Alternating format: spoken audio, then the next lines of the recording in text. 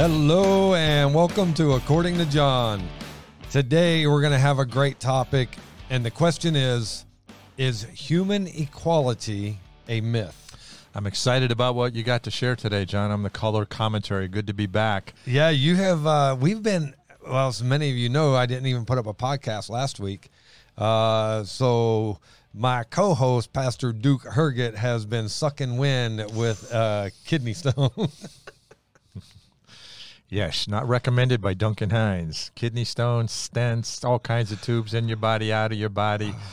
Oh, okay, so it's all behind me now. The stent idea, yeah,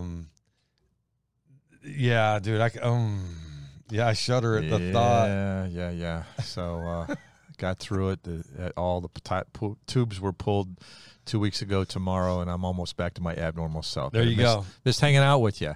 I got my China shirt on today. Yeah. Matches my wife's fine China. She did not see me wearing this coming out of the house. She would not let this be. It's going up on the World Wide Web, so in case anybody thinks that we're bright, we've proven them wrong. Amen. I'm telling you, I'm going to send this to your wife and go, why'd you send him out of the house like that? I want to know why. She doesn't know about it.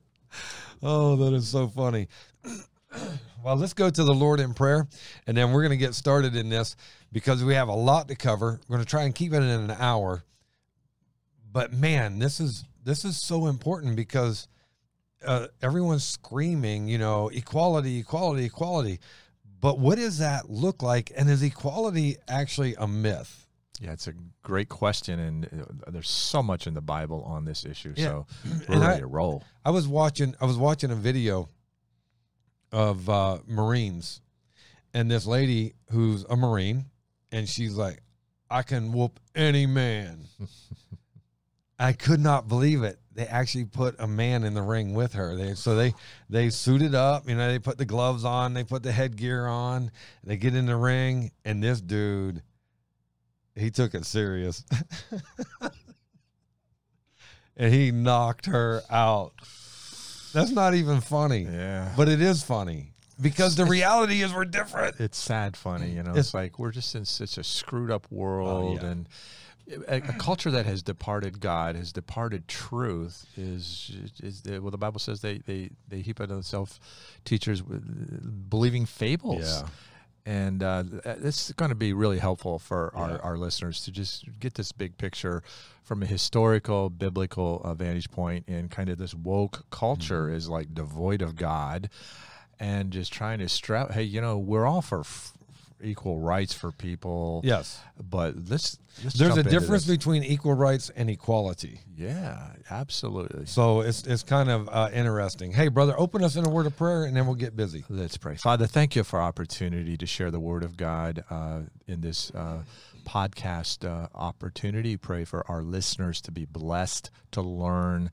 Lord, open our eyes to see your word, understand it, and understand this world system. Satan is the prince and power of the air.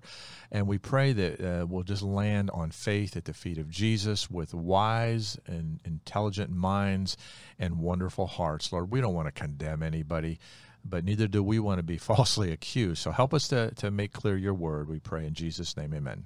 Amen. All right. I am your host, John Westfall. This is my co-host, Pastor Duke Herget, and we are back in the saddle, excited to be here. And today, is human equality a myth? Well, biologically, the Bible says in Mark 10:6, but from the beginning of creation, God made them male and female. God made both, and he made both equally. The roles now. There we go. If we're going to talk about the roles in the way God made us, now, I will tell you this, it is not popular with feminist mentality, but it's the way God set it up. It's been abused by men over the years, too. It's been to where they have leadership, but it's dictatorial. That's not biblical. Right. It's supposed to be servant leadership. Yeah. So you have the pendulum swing from masculine domination and not servant spirit to, from from Satan's fib to Adam's rib to Satan's or women's lib. So the pendulum, Satan doesn't care which side of this thing you're on. Just be wrong, Well, and one thing that we as Americans do, we have always seemed to have done this. Americans don't know how to adjust. We swing far left, far right, far left, far right. Our election cycle proves that. Yeah. There's no, hey, let's make some minor adjustments. How about a biblical center? Wouldn't that be fantastic? Yeah, don't hold your breath. Yeah, right. Genesis 2:18 says this, "And the Lord God said, it is not good that man should be alone. I will make him a helper comparable to him." Seems pretty equal to me. Yeah, it does.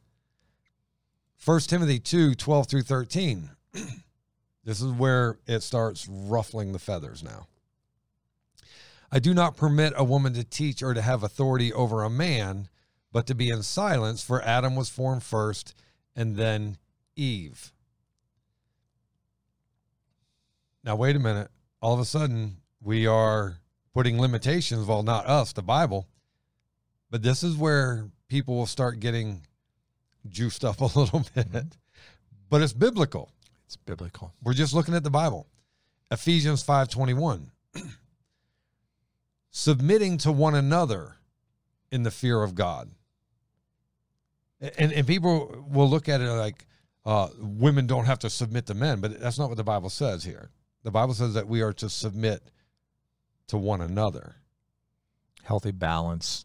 I always tell people, before God says to wives, submit yourselves unto your own husbands, 2 verses prior to that, he says, submitting yourselves one to another. So you have this equality, totally different roles with biblical trickle-down authority. God, the Father, Son, and Holy Spirit are one. They're equal. But Jesus submitted himself to the Father. That's not lack of equality. It's just a different role. It's to make things work, to hold people responsible, to be a spiritual leader. I have a mutual submission with my wife. But then when it comes time to make a big decision, after we've talked it out, after I've listened to her view, she's listened to mine, we've pondered it. Sometimes we'll seek other people's counsel on it, on financial things, how to handle a thing. You guys work out the process, and the bottom line is, if you disagree, you have to make the decision. Exactly. And she knows that, and she believes that just as much as I do. And she goes, hey, we sought counsel. There's safety in multiple counselors. You've listened to me. You've heard it out. I don't land where you are, but I'm in submission to you. Follow you as you follow Christ. And if you're wrong, I pray that God will kick your butt. Right. Well, and as my wife will say the same thing. She's like, you got to answer to God. Yeah. And it's so cool because we look back on our 43 years together, and there's been like 3 times in 43 years. So this isn't like a daily thing, but big decisions. And then she didn't see exactly what I saw in the moment. She said, hey, I'm committed unto the Lord. We've had due process. I'm just submitting to you and pray for the best. And, every time it's worked out, 3 months, 6 months, a year down the road, she said, God was in it. Yeah. And I love where we're at. But she said the reason we were at peace together is of God's order of submission and your call to leadership. And your leadership is with tenderness and meekness and love, and it just works. Right. Well, and so my pastor used to always say, anything with 2 heads is a monster, and anything with no head is dead. Amen and FM. Right? So the reality is it has to come down to someone leading. And God set it up that the man is the lead, but the Bible says submitting one to another in the fear of God. That is a reverence, servanthood mind, and so, all of that authority and trickle down authority. God set it in the Godhead for us and as an example into the marriage, into the home, into the business, into the workplace, into government. When you overthrow that authority, you have chaos. That's what we have now. That's where we are now. That's what we have now. Because they don't understand authority. They don't understand biblical equality. Well, because everybody's out after their own. Yeah. I want what I want. Yeah. And I don't care what it takes on someone else. So if we forget that mentality and we think, hey, what's best for the whole rather than what I want. And honestly, if you were to read in Ephesians chapter 5, 22 23, 24, 25, 26, 27. Just keep reading down. The Bible explains what that looks like, and it's literally loving and respecting one another through the whole process, and you get on the same page. That's not where somebody wins and somebody loses. Is it together? If you're not on the one. same page, everybody loses. There you go. Yeah. So then the next one is talents. Romans 12, 6-8. Talents. Having then gifts differing according to the grace that is given to us, let us use them. If prophecy, let us prophesy in proportion of our faith. Or ministry, let us use it in our ministering. He who teaches in teaching. Then it goes on in the verse 8, he who exhorts in exhortation, he who gives with liberality, he who leads with diligence, he who shows mercy with cheerfulness. And so if you have this gift, then you work the gift that God has given you. Yeah, it's total equality, but it's a different gift. And it looks different for ministry looks different for people. Yeah, and I love the term that the scriptures use about fitly joined together in marriage, fitly joined together in the church. You know, you by your spiritual gift, I know that you're a prophet. My wife is too. I'm an exhorter. I see things in a different manner than you do. I need you to kind of strengthen me up a bit. I think you prophets need exhorters to kind of connect them a little bit, maybe closer to people in the meantime. Yeah, because you got to soften us. And I need toughened up. And so it's really right. Holy. It's all holy. The gifts working together for the glorification of God. There you go. And it's so neat to appreciate the gift of other people and not think that everybody has to be like me and think like me. And humility, you recognize the gifts of others, then you learn to appreciate them. And so much of the conflict just goes away. Yes, yes. James 3:1, my brethren, let not many of you become teachers, knowing that we shall receive a stricter judgment. And so some of us, we are teachers. That's what we do. We have the gift. And then some of us don't have the gift.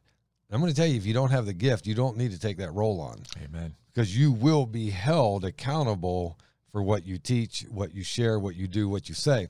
And so everyone that wants the limelight, and it's so funny because I remember, and this has happened to me a few times, after service, someone will come up to me and they'll go, I could do your job. Because all they see is that 1 hour that I get up and I preach, right? And they're like, I could do your job. And I've looked at them many times and said, if I could give you my job, you could have it. It is tough sometimes to hang in there, right? And then wealth, when we look at wealth, right? Matthew 26:11, for you have the poor with you always, but me you do not have always. And so, listen, we're always going to have the poor. The poor is always going to be here. But not because it's designed by God for them to be poor, but because sometimes the poor mentally can't get out of that. Yeah, it goes from generation to generation, too, generational poverty. We're going to talk about that, too, right? Because I know some people are going to be, oh, no. You know, people are a product of their environment. No, people are going to stay, they're going to choose to stay a product of their environment. Because in America, there are so many opportunities to get out of that.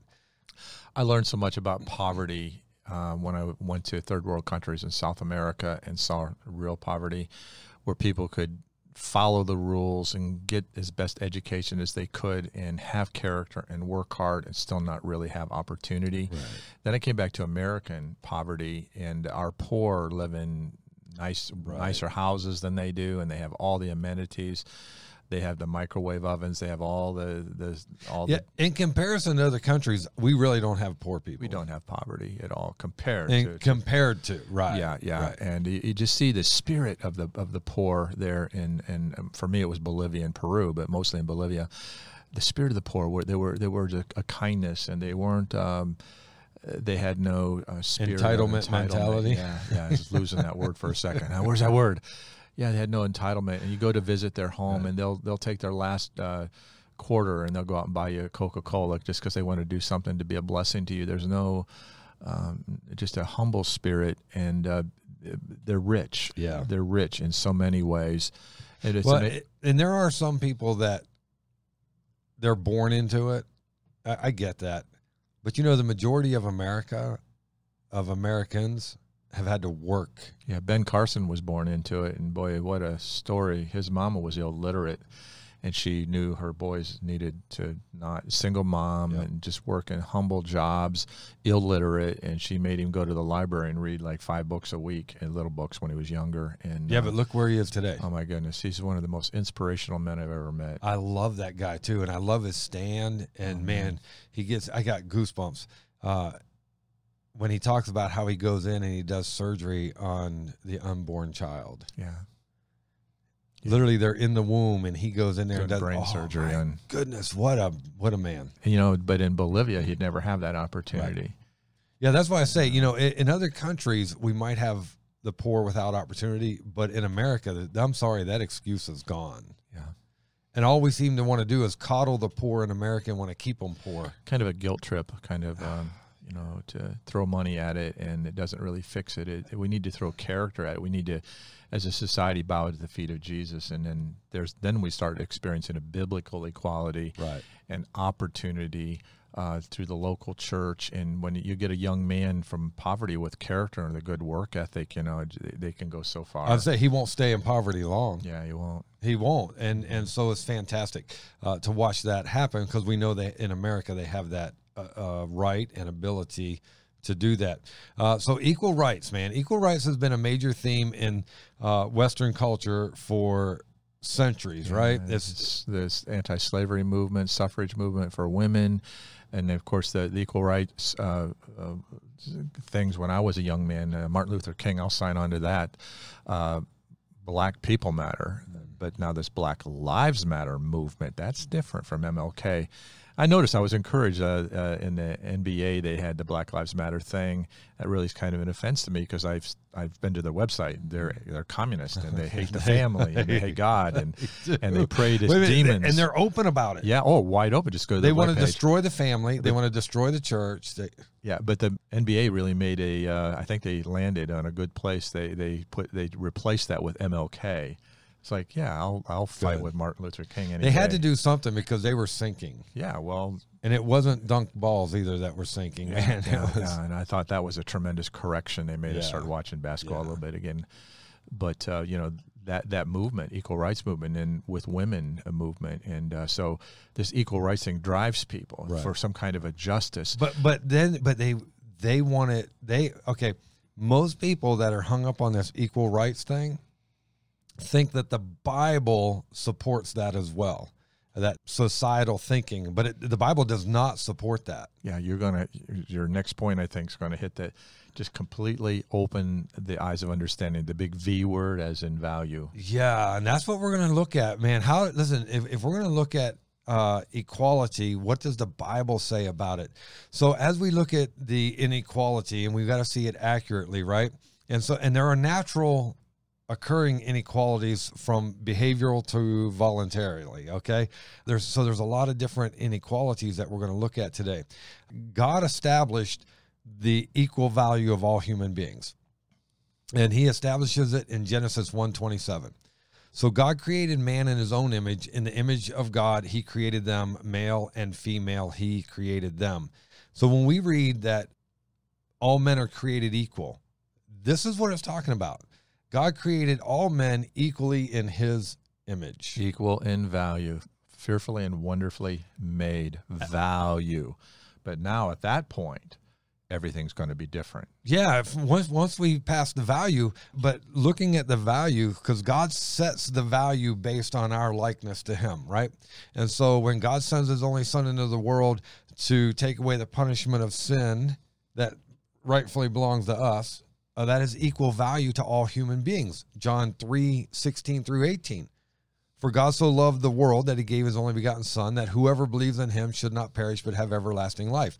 For whosoever is everyone, equal value to come to him. God loved everyone equally by giving them the equal opportunity to come to Christ.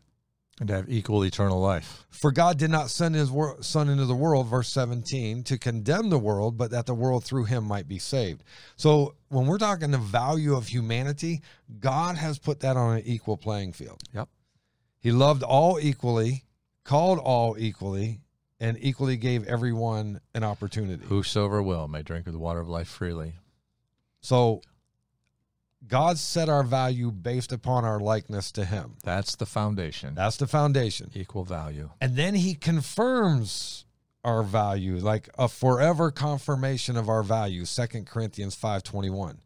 For he made him, Jesus, who knew no sin, to be sin for us, that we might become the righteousness of God in him. And so he forever confirms our value in him, in Christ.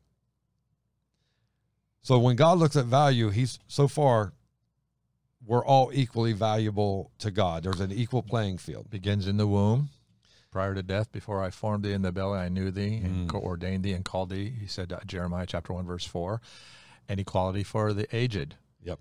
Dignity, human dignity, respect of life. And now we have Satan's view of life. Kill the babies, and euthanasia, kill the elderly. Just let them pass on. They're no longer valuable.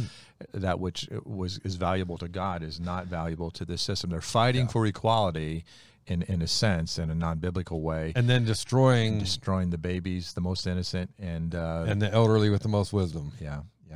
Just because the elderly remembers and knows how to obtain the freedom in God. So let's get rid of them. Never mind. Okay, that's another thing. I don't want to go there. Okay, so for this reason alone, the reason that God establishes our value, he confirms our value, and every human being has infinite and equal value in the sight of God. Colossians 3:11 says, where there is neither Greek nor Jew, circumcised nor uncircumcised, barbarian, Scythian, slave nor free, but Christ is all and in all. And so it doesn't matter who you are, what you are, is equal in Christ. I remember learning in Sunday school as a little boy. It wasn't really a biblical-centered church, but it was a great song with great theology. Red and yellow. Black and white. They are precious. In his sight. Amen. Right? That's foundational. You know, children have that foundational. I know that song. As I was smoking weed, and I just needed Jesus. It's like, that's a great song. Yeah. It is a great song. It is. It is. But when children grow up with that, red and yellow, black and white, they are precious in his sight. Mm-hmm. There's no racism there. Right. There's equality in value. In value. And Galatians 3:28 says the same thing. There is neither Jew nor Greek. There is neither slave nor free. There is neither male nor female, for you are all one in Christ Jesus.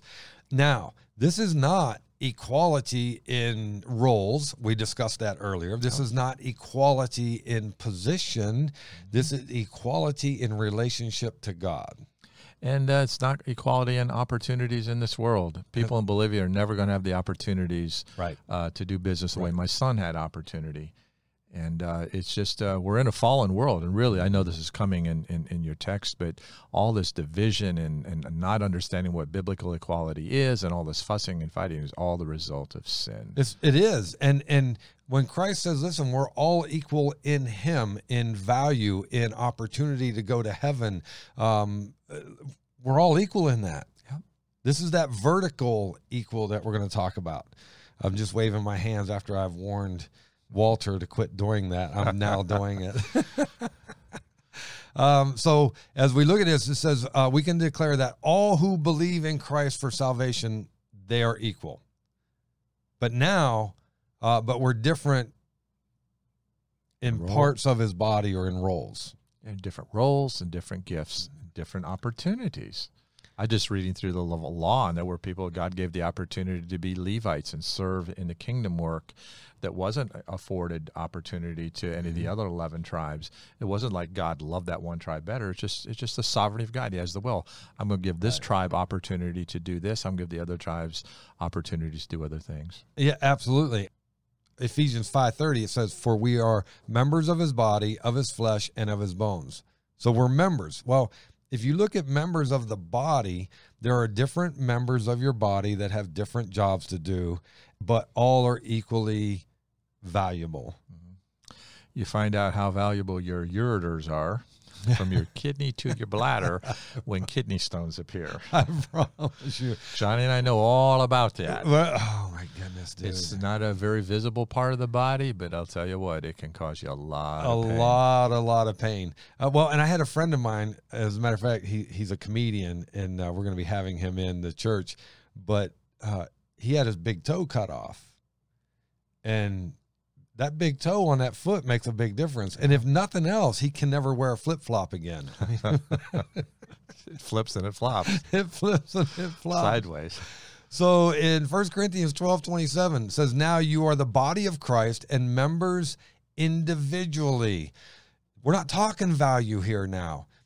Equality is still the same, but they're different members with different purposes that have different opportunities or different jobs. This is such a no-brainer. You would think. You would think. So to disrespect or to abuse another person based on physical, racial, mental, or socioeconomic differences is wrong. It's completely wrong. James talks about that in James chapter 2. My brethren, do not hold the faith of our Lord Jesus Christ, the Lord of glory, with partiality. For if there should come into your assembly a man with gold rings, fine apparel, and there should come in a poor man in filthy clothes, and you pay attention to the one wearing the fine clothes and say to him, you sit here in a good place, and you say to the poor man, you stand there, or you sit here at my footstool, have you not shown partiality among yourselves and become judges with evil thoughts? And then he goes on, and for sake of time, I'm not going to read it all, but God says, look, you don't show partiality because one is in finer apparel than the other. Man, you love everyone equally. Or you don't show favoritism because somebody's race, or you don't show favoritism because somebody has been very successful in this world, an entertainer, a politician shows up and we give them special recognition. Equality, but different roles. And boy, when you get this, it just takes a lot of social pressure. Then you feel sorry for the world because they're caught up in all this. I remember when I was lost and I was fighting for equal rights and I felt so helpless and I made enemies and I made fool of myself. I was trying to do the right thing. I was just I was just biblically ignorant, and when I found out equal value, but that's what makes the difference. And then I learned different roles, different gifts. It just all of a sudden that which was a frustration to you becomes a blessing. Yes, and the reality is, people get caught up in selfish desires, and that's what twists this whole equality thing up. Yeah. Vertically, remember I said earlier, vertically, all humans are equal in value, and all believers are equal in Christ. The foundation. That's the foundation. Now, physically, intellectually, emotionally, economically, by every earthly comparison, human beings are unequal. I think I maybe just use the word different than unequal. Unequal sounds like a real, that's not fair. Well, but in reality, it's just reality. It's reality, but we have to use the word unequal because that's the way society's looking at it right Absolutely, now. they are. They're like, oh, it's unequal because he's tall and she's short. Well, listen, my wife is 5 foot. Okay, I was generous. She's Almost. She's 4'9". She'll tell you 4'11", but that's with her hair poofed up. I'll give her 4'10". I'll compromise and meet her in the middle. She's 4'10". Okay, Johnny, she's 4'10", and you married way up, dude. I married way up, right? Right. And I'm 6 foot. So where's the inequality in that? So she can't reach things on the top shelf, and I can't get into small spaces without bumping my head. So fitly joined together. And you know what? The reality is we're both equal because I have my pros to being tall, but I have my cons to being tall. She has her pros for being short, and she has her cons for being short. So the reality is we're still equal, but if you leave it up to the world who says, oh, no, she has been shortchanged. No pun intended. Yeah, it was. And, she's been, no, she hasn't. Yeah, it's unequal. It's not fair. You have more strength than she has. That's not fair. It's like, wait a minute. And that's, so with the world, we just look at it completely wrong. Yeah. Short, tall, thin, fat, weak, brilliant, rich, poor. Evidence of human inequality is everywhere when you look at it from the human eye. Absolutely. But if you look at it according to the gospel, we're still all equal. Yep. It's just, okay, what are you looking at it? But here's an interesting thing. God makes no apologies for creating us different from one another. And I say different, that was your word. I say different because God made us different for his glory. And we're not unequal. We're equal to do everything God's created us to do. You know, this is a point I'd like to jump in for a moment as John introduced me to the theme of today's podcast, and I did my pondering, and he does the heavy lifting. He gets all the verses and lays them all out, and I just kind of show up. But I think there's one underlying thing is there's two views of things. You have the immediate view, the worldly view, the now view, the temporary view versus the eternal. Yeah. God lays out the eternal thing. Okay, God brought me to New York. I had a guy tell me, said, well, if you moved to Texas, you could build a church of 2,000. Well, God didn't call me to Texas. And so you wouldn't build a church of 2,000 because you would be where God didn't want you to be. And so that's just the wrong way of looking at it. And he meant well. He was trying to build me up, but I didn't buy into that for a second because God is sovereign. God brought me to New York. He's given me ability. We don't collect too many Christians into our churches here in New York. We have to win people. We got to win them. There's no Christians out there to kind of come shift over to be part of what we're doing. We have to win souls to Christ, and that he that winneth souls is wise. So I'm in a place of wisdom for me. I can win people instead of collecting Christians who are already committed. Well, and how about this? If you came to New York and you only won one person to Jesus, it'd be better than being in Texas and collecting 100. Well, you did exactly what God wanted you to do, so you're actually in a better place than the guy that goes to Texas knowing that he shouldn't have went to Texas. You see, Johnny, that's the eternal view, and that's the right view. Yeah. But the temporary view, you could have more Christians come and listen to you preach in Texas than I love Texas. I'll go there in a second. It's not a slam on Texas at all, but the reality is there's a sovereignty of God. God wants people in New York to go to heaven too. So he called guys like you and I. He knew we were not quitters. We knew we were kind of tough in certain ways, and we'd trust him for everything and come up here and pay whatever price was exacted upon us to build churches. Right. And our names are not in lights. We're not called to speak at the big conferences, and we've not tried to become somebody among the brethren, but God is sovereign. He brings us to New York because he loves New Yorkers. He wants them to know Jesus. So God is always doing everything he does on the eternal value instead of the temporary. But we just get so lost in the temporary because it's what we see and what we can do rather than who we can trust. Well, people in the world without Christ, Satan's the prince of power, they don't even think of eternity. It's all about now, getting rich now. He that dies with the most toys wins. I know, right? No, that's from the devil. That's not true. Yeah, and depending on the toys you get from the devil too. So listen, but I love the fact that God makes no apologies for making anyone different. And everyone different, because we're all different. That's the truth of it, right? Yeah. Exodus 4:11 says this. So the Lord said to him, who has made man's mouth, or who makes the mute, the deaf, the seeing, or the blind? Have not I, the Lord? God says, look, I've made them. I know who they are. I know what they're about. And you know what? In Jesus's day, the beggars were commonplace. But yet Jesus did not lead a political crusade to redistribute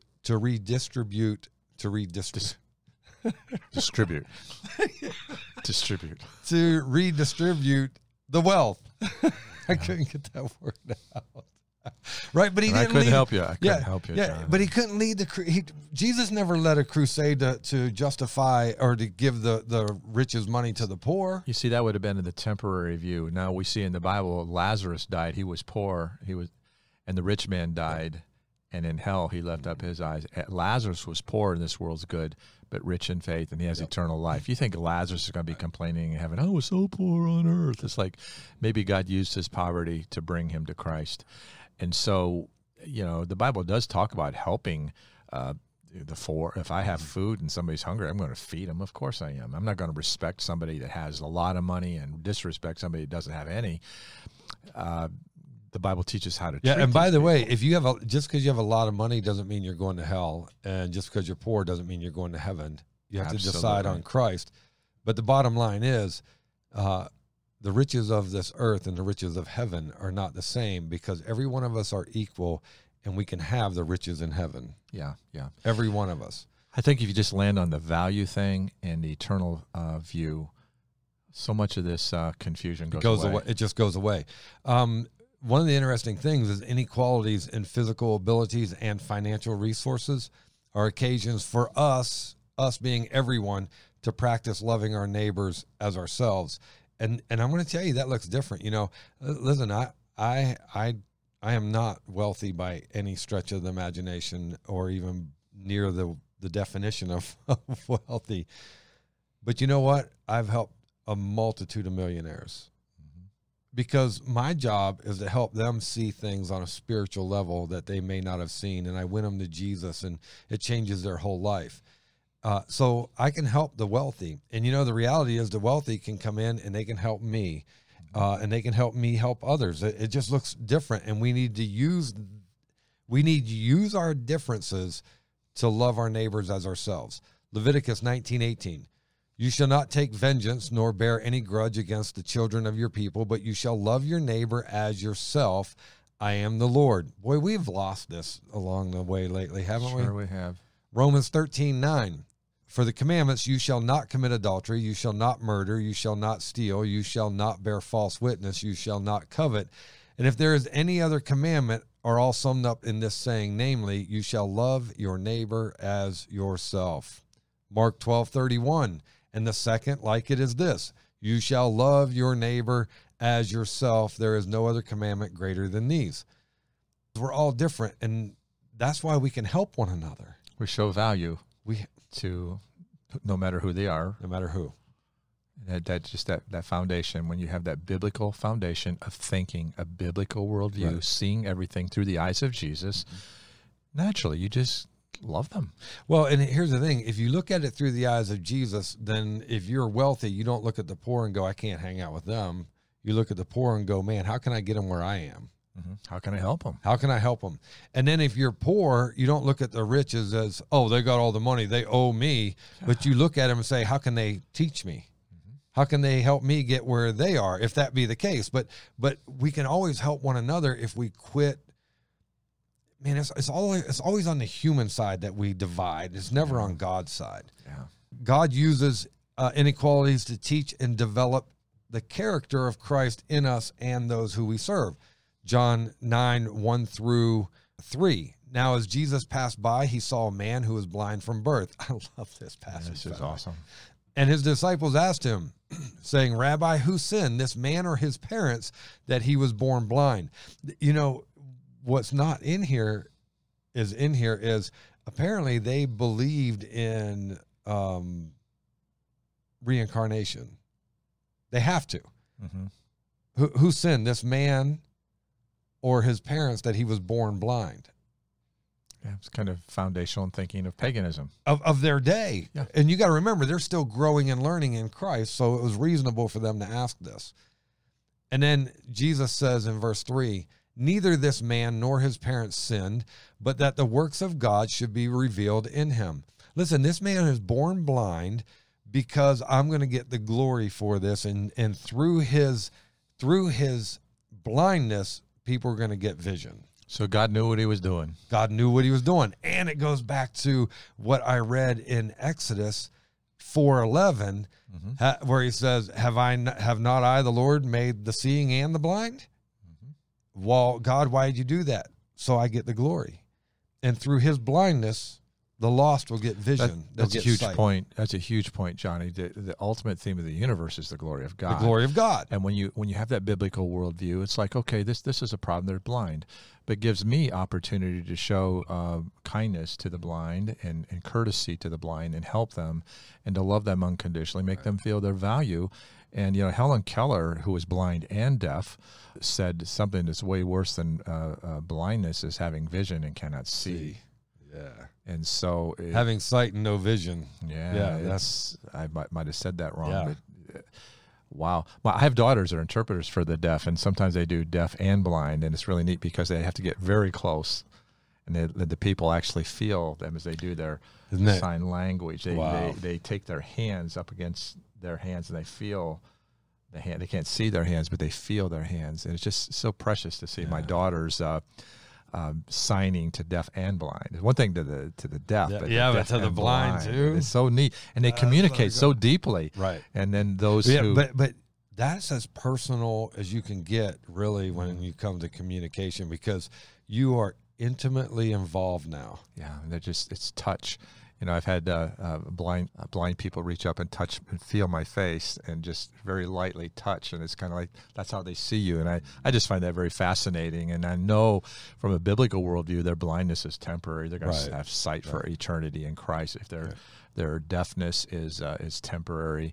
So, man, just having a biblical worldview changes everything, doesn't it? It goes right back to it. Philippians 4:17. Not that I seek the gift, but I seek the fruit that abounds to your account. Amen, amen, amen. Right? And so that's when these quote-unquote inequalities, they're really not inequalities. They're opportunities for us to add to people's lives. Oh, it's screaming awesome, ain't it? You know?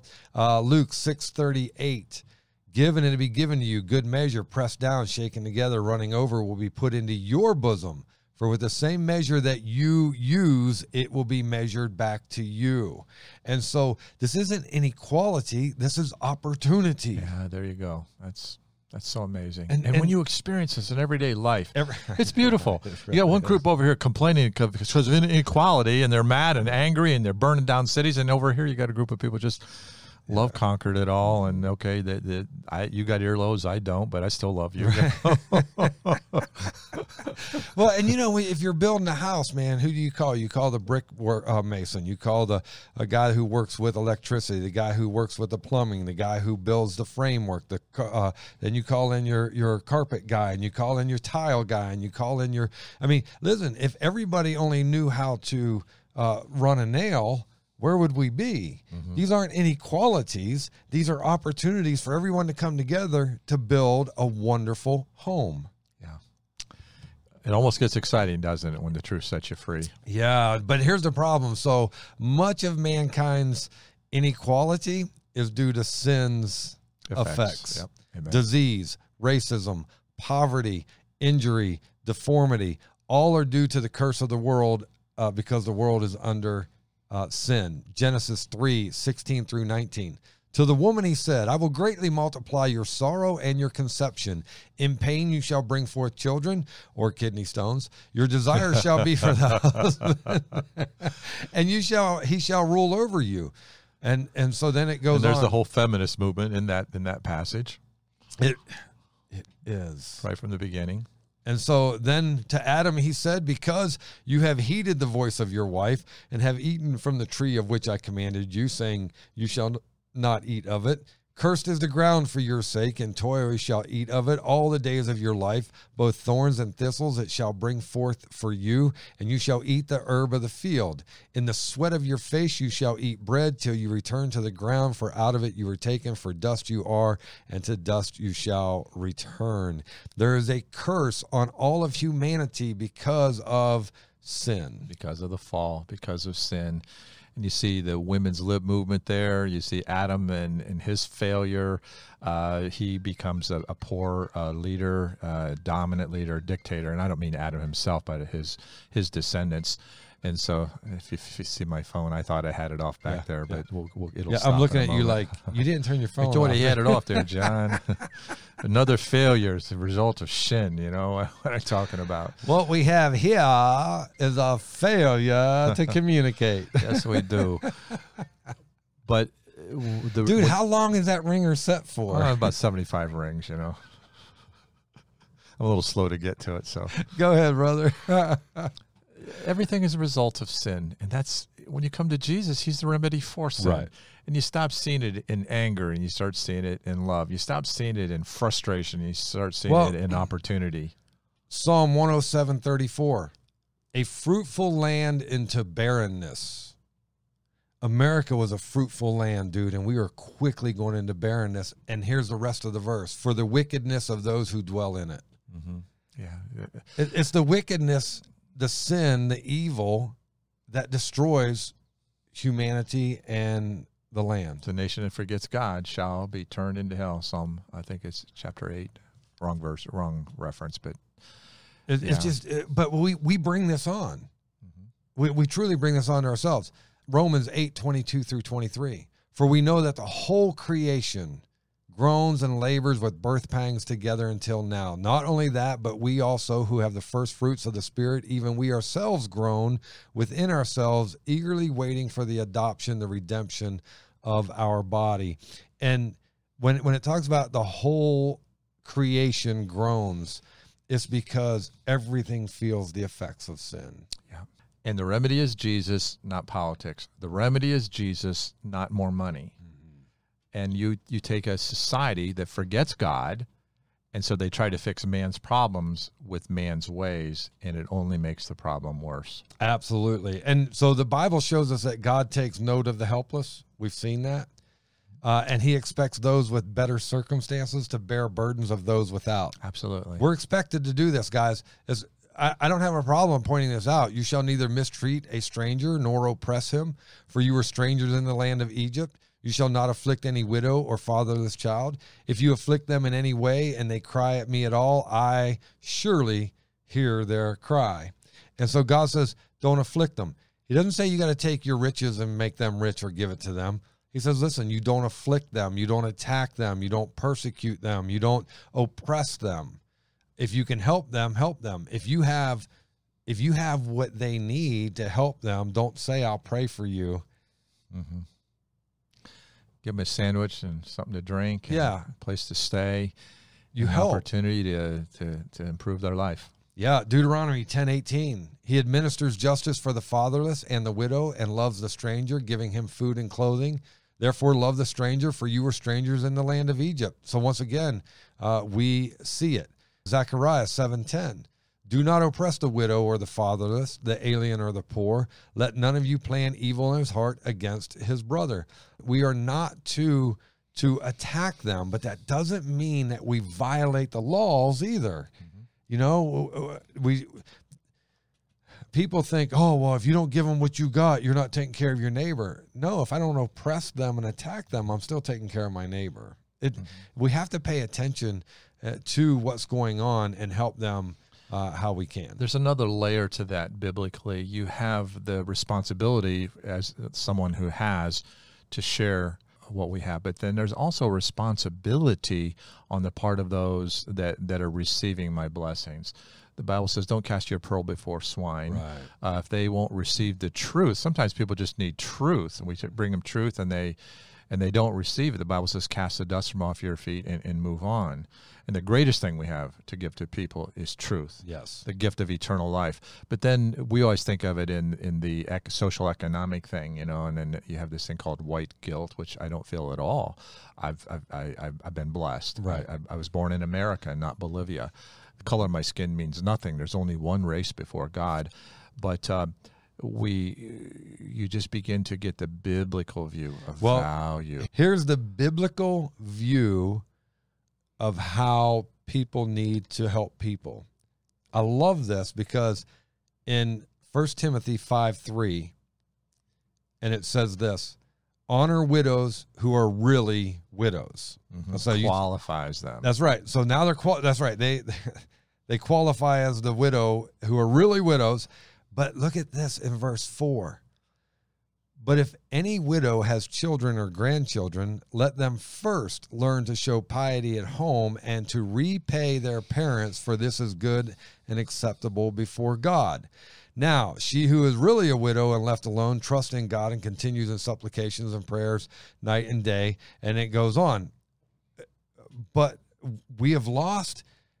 Listen, people want society to take care of their parents. It's supposed to be the family that takes care of them. Family that takes care of them. Let's keep this in order. But see, An evil satanic influence will break up the biological family, the nuclear family, separate children from their parents, and then ultimately the state comes in and takes care of the parents. And the state, when they throw their money at, then they take control. Right. And that's the direction of this world, concentration of control, ultimately in an antichrist. So all this breakdown of the family, all this breakdown of society, removing of God, and then government becomes God with a little g. That's right. And the government is not a compassionate God. So now we're going to switch over to behavioral inequalities. Another huge point. The Bible draws a distinct line between fools and wise people. Proverbs 10:8. The wise in heart will receive commands, but a prating fool will fall. How about Proverbs 10:14? Wise people store up knowledge, but the mouth of the foolish is near destruction. How about Proverbs 17:28? Even a fool is counted wise when he shuts up. When he holds his peace. When he shuts his lips, he's considered perceptive. KMS, keep mouth shut. Right. Ecclesiastes 9:17. Words of the wise spoken quietly should be heard rather than the shout of a ruler of fools. And so the Bible clearly talks about the wise and the fool. And what I'm going to do here is I want to run down through this, and I'm not going to spend a whole lot of time on this, but you have to hear it. Because there's some people who have this victim mentality, and these are the ones that I'm talking to right now that we are going to bring out. Many people suffer the negative effects of inequality because their decisions are constantly foolish. They live to please themselves. They listen to bad counsel. They refuse to learn from their mistakes. Proverbs 26:11. As a dog returns to his own vomit, so a fool repeats his folly. And it's constant, dude. And especially in today's society. Ben Carson's mom didn't buy into that mentality at all, did she? No, she did not. Look what God came. But you know what? Her. Ben didn't buy into it either. He sure didn't. You know, he made it a point. And that's why when they're like, oh, blacks don't have a chance, oh, poor people don't have a chance. But he violated both those rules. He sure did. What an amazing human being. How about Oprah Winfrey? Mm-hmm. Dude, Oprah Winfrey, I don't agree with her. I will put it to you that way. But you know what? She grew up poor. She did, and she made the best of it. And look where she's at today. All right, Isaiah 32:6. For the foolish person will speak foolishness, and his heart will work iniquity, to practice ungodliness, to utter error against the Lord, to keep the hungry unsatisfied, and he will cause the drink of the thirsty to fail. People live to please themselves, and they listen to bad counsel. They refuse to learn from their mistakes, and they bring other people with them. And they choose immediate gratification over long-term gain. Mm-hmm. Man, we're seeing this. Everybody wants the immediate. That's why so many people are on unemployment right now.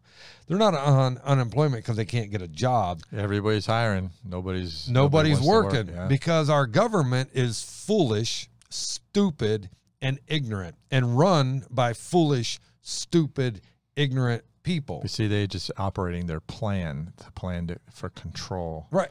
It is stupidity, but it accomplishes their ultimate goal. Because here's what happens. Listen, everyone's staying at home, and they're making big money staying at home. They're making their salary plus $300 a week. Got it. They're making more money staying at home if they go to work. But here's what's going to happen that they don't know because they're foolish. They're going to collapse the system. They're going to collapse the system. All these small businesses and other businesses that, since there's nobody to work to keep them open, they go away. There's no more jobs. So then when the unemployment runs out, now all of a sudden people have to go to work, but now there's no work to be done because nobody survived the stupid leaders that paid lazy people to stay home. You're reading my mind now, Johnny. You're reading my thoughts. Dude, they're killing us. Yeah. Listen, out of greed and out of ignorance and out of selfishness and out of immediate gratification, they're staying home, collapsing our system to have what? An extra $1,200 a month, but in the long term, they're going to have nothing. And they're running the prices up of everything so high that who cares if you make $20 an hour now, because everything costs so much more money that it's like when you were making 10 and the economy was doing well. You gained nothing. Yeah. You violate God's word, it goes from bad to worse every time. Right in our face. It's righteous anger, by the way. I just want you to know that. It's righteous anger right now. And I think, Satan's behind it all to gain control. And they call it inequality. It's not inequality. It's just stupid people being lazy. Yep. Yeah. Just man's not willing They to don't work. understand what they're doing to our society and our That's economy. where I disagree with you. I think they do understand what they're doing. Now, the people on the bottom who are just little pawns on the devil's strings, little puppets on the devil's string, but the devil knows what he's doing. And he's doing it right under our noses. But people are so blinded that live for the greed. I get money. Did you get your check? It's like, what about the people that really need the check? Right. And then that money's not there for those that really need it. How about problems for that? So how about this for crazy, right? Because people right now are all about this immediate gratification over long-term gain. They wonder why their lives are a mess. But how about this? Because of all this money that they're taking, that they know they could go out and get a job tomorrow and make money. Social Security, you notice they're not getting a raise. Mm-hmm. People on Social Security are still at $1,200 a month. $1,300 a month, $1,500 a month. Meanwhile, jacklegs out there that aren't jackwagon people that aren't out there working, dude, they're destroying everything. They're getting Social Security money that we could get a raise. We could give a raise to them.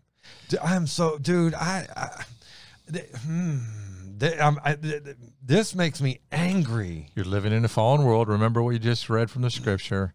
I know. You're living in the last days. The prophets told us what to expect, and it's in our face. I know. And you got to switch to the back of the book. We know, but this is that ripple effect that we're talking about. People, that when you throw the rock into the pond and that ripple effect, it is poor decision upon poor decision upon poor decision upon poor decision that is destroying this nation. Mm-hmm. And they want to call it inequality. They want to call it white supremacy. They want to call it racism. They want to call it all this stuff. But the reality is, it's just freaking straight up ignorance and sin. Which, yeah. And Jesus is the only answer. I'm glad I took my blood pressure medicine. I'm glad you did too. It made me scared, John. Between heart attack, high blood pressure, and kidney stones, we're on thin ice here right now. John and I share kidney stone stories together this morning. I just came out of mine, and he's just heading back into his. So okay, here's crazy for you. I'm getting ready to do a wedding. I'm literally walking the dock, getting ready to go on top of the dock. Beautiful. Love this couple. Outdoor wedding, Lake George. Outdoor wedding, Lake George. Paradise. It was blue skies. It was beautiful. I'm walking up to get ready to do the wedding, and all of a sudden, in a parade with a bridal party to the site. Yeah, the best man's following me. Everyone's following me because he's the pastor leading the procession. And what happens? And it's like, bam, kidney stone slams me and takes my breath away. And so as I'm doing the wedding, I have a kidney stone that is putting me in excruciating pain. I'm sweating so bad, it's dripping on my lapel. I had to do the squeegee effect on my head. It's hard to pronounce couples, husband and wife, when you're in a fetal position, isn't it, John? Oh, man. And I'm trying to get through this. I'm sweating so bad trying to deal with this. And I love this couple. They're a wonderful couple, man. Just so amazing. And you don't want to mess up their day. Oh, boy. So now I'm sweating more because of anxiety. I'm sweating because of pain. I'm sweating because, now this whole thing is toppling over on quickly, me. Lord Jesus. And I'm just trying to hang in there and get through. So, yeah, is that the kidney stones. We have shared the stories. John and I are stoner brothers. From the past to the present. Oh, my goodness. So talk about stones. We're going to get on this rock, and we were talking about the rock into the pond and the ripple effect, right? And it goes on even after your initial decisions and actions have stopped. Reap what we sow. The same way with this economy, it's going to keep falling because of the ripple effect, right? And then, listen, people aren't going to work, so now our lumber's skyrocketing because there's nobody to do jobs. It's just that ripple effect, right? And then rather than taking on responsibility, people start accusing, and they won't take responsibility for their own actions. They make it someone else's fault. And so the foolish people, literally, they will pass their behavioral flaws onto their children because they're going to teach their children what they do. Yeah. And their children are going to grow up to believe that they're victims of life and society and even victims of God. How can God be so unfair to make a blind man? And all of a sudden, what you have is you have a society much like America today. Blame shifters reproduce another generation. And it goes on and on and on. Exodus 20, chapter 20, verses 5 and 6, talks about how inequality can be handed down. It says here in 5, you shall not bow down to them nor serve them, for I, the Lord your God, am a jealous God, not jealous of them, but jealous for them. He wants them to love him. Visiting the iniquity of the fathers upon the children to the third and fourth generations of those who hate me, but showing mercy to thousands to those who love me and keep my commandments. And so literally what happens to the third and fourth generation, it goes and goes and goes until somebody breaks the cycle. Ben Carson's mom, and she broke the cycle, and look what happened. Well, and how about because how about this? I mean, you have a kid who grows up, and as he's growing up, says, I'm not going to raise my children like this. Amen. They break the cycle. But most people don't break. They're not willing to break the cycle because society supports victim mentality. Society supports the inequality, and we got to make it right. Society says, oh, woe is you, poor is you. Oh, you shouldn't have it that way. The rich man shouldn't be rich. He should give you his money. The society not just supports, but feeds and encourages this destructive behavior. Maxine Waters gets richer and richer and moved out of her neighborhood, and just the whole cycle goes on. And how about Al Sharpton? Oh, Bubba is not hurting. How about Jesse Jackson? All of them. Yeah. All of them. Race baiters instead of race helpers. And that's exactly what's happening. Yeah. MLK helped, and these guys just race bait. It's horrible, man. God's principles work, and the world's principles only make things worse. Absolutely. And so I put this statement in here. It says, this statement from God serves as a warning to foolish parents who run to addictions, money, illicit relationships, or popularity to meet their needs instead of running to God. There you go. And parents go, oh, children are resilient. You know why children are resilient? Because you gave them no other choice.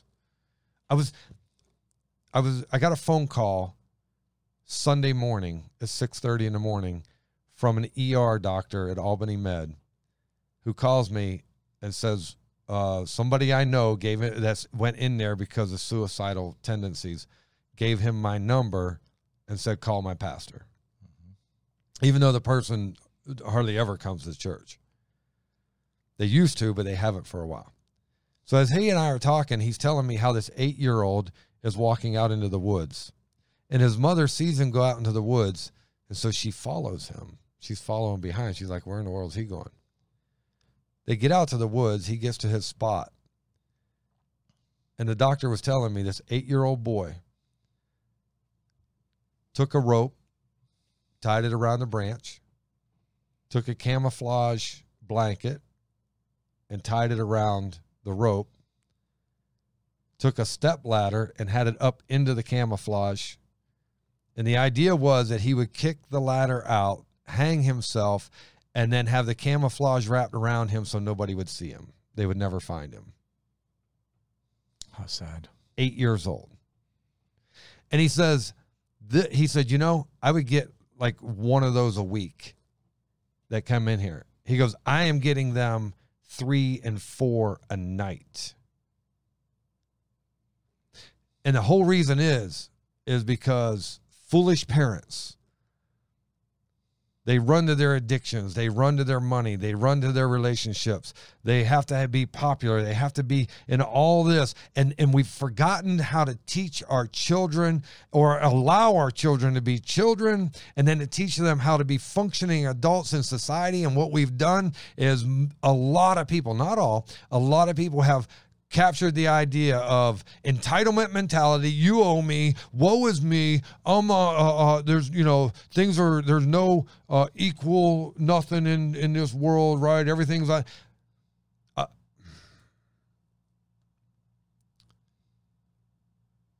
God's designed all of us equally. What we have to do is we have to start looking at it His way and quit looking at it our way. Amen. We have to quit serving ourselves and serve one another. Inequality, the only thing that makes inequality is our attitude toward equality.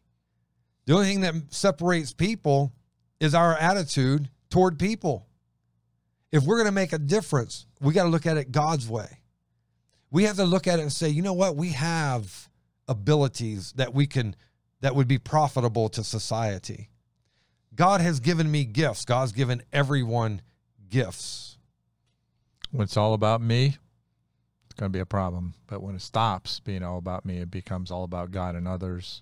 The problem goes J-O-Y, away. Jesus first, others second, why, yourself last. And we're living in a world of just beating its head against this worldly, demonic lies. They're buying into the lies, and it goes from bad to worse. And Jesus is the victory. Jesus is the only way. Guys, let me tell you something. God's blessing or the lack of them may appear to be unequal, but we're warned of the cycle of sin. It's the cycle of sin that's destroying us as a family unit and us as a nation. Some inequalities are part of God's plan and part of His design, and He has shared that through the Scriptures. But others are man-made. Mm-hmm. And we not only have them, but we encourage them when we feed them. But I want to assure you this, all inequalities will be taken care of when Jesus comes again. Guys, I hope this has helped you, and if it has, please like, share, subscribe, follow. Share it with someone that you may know. Until next week, God bless. Amen.